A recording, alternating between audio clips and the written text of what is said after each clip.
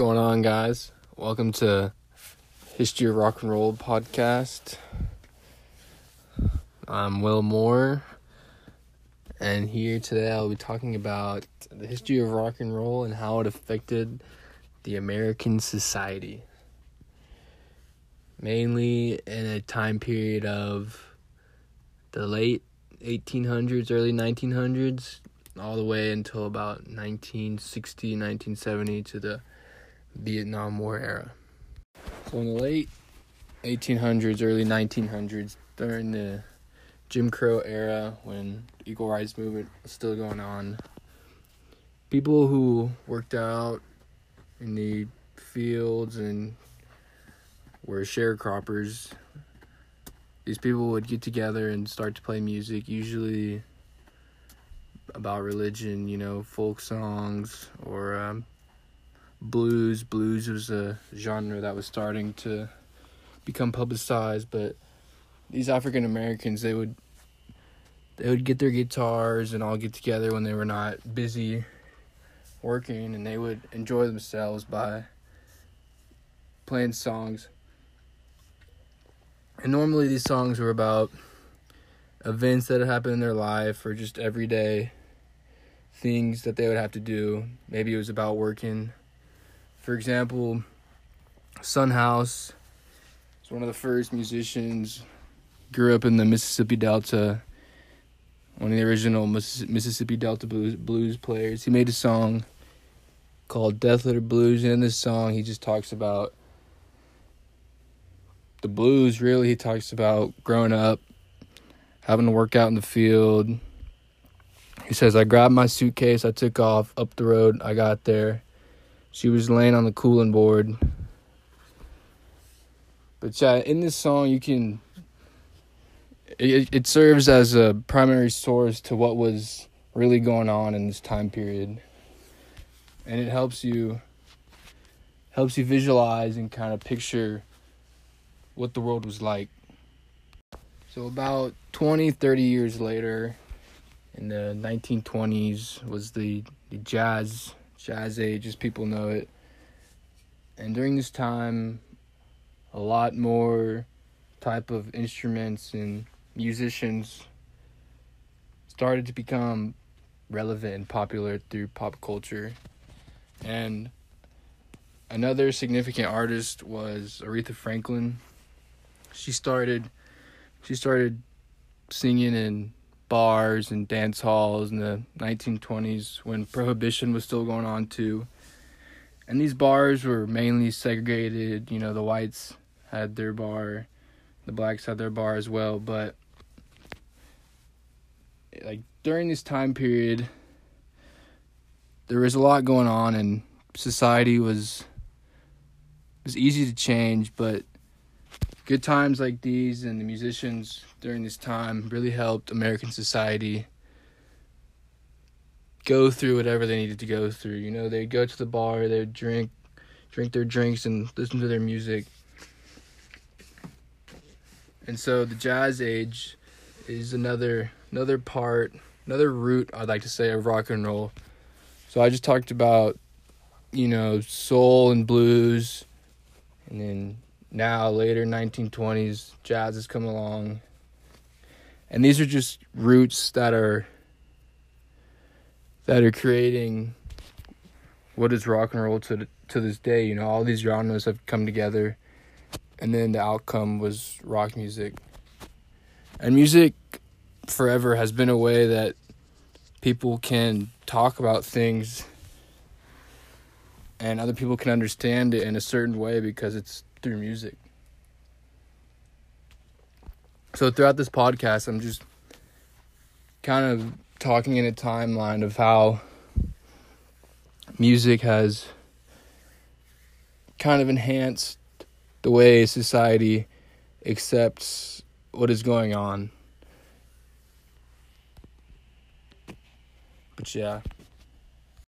So another 30 years goes by, and it's about the 1950s now, and this is during the Cold War era, and during the communism era that America had to go through.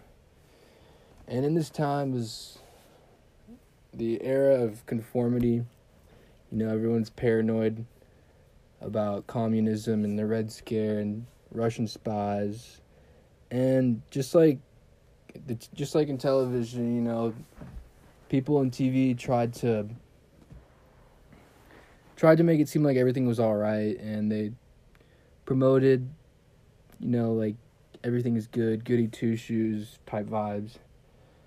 And so just like television, music was also kind of an era of well-being and just good stuff in general. Like when you think of the Beach Boys, surf rock, it's uplifting. It makes you happier. It makes you want to dance around.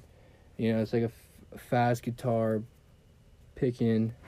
But yeah, in this time, the way music, I believe, helped American society is just by promoting good feeling and always, like you hear like when you hear a sound, it makes you feel better. It's like that. And that's what I think the music of this time period was kind of meant to made. And then later in the 1960s, when the U.S. enters the Vietnam War, things really start to change, like social-wise and music-wise.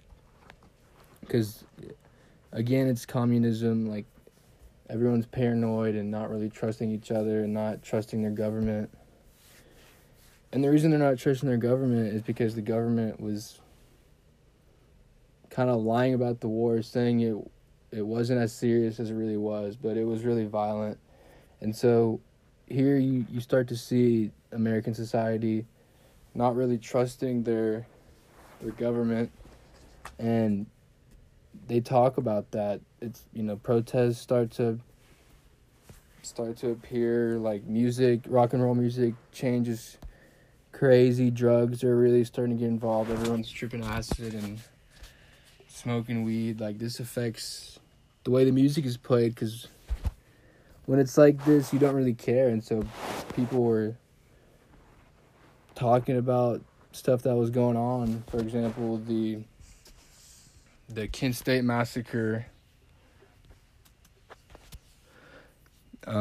Crosby, Stills, and Nash, they make that song about people dying, and also Jimi Hendrix, All Along the Watchtower. That's another song that's really about the Vietnam War and protesting it.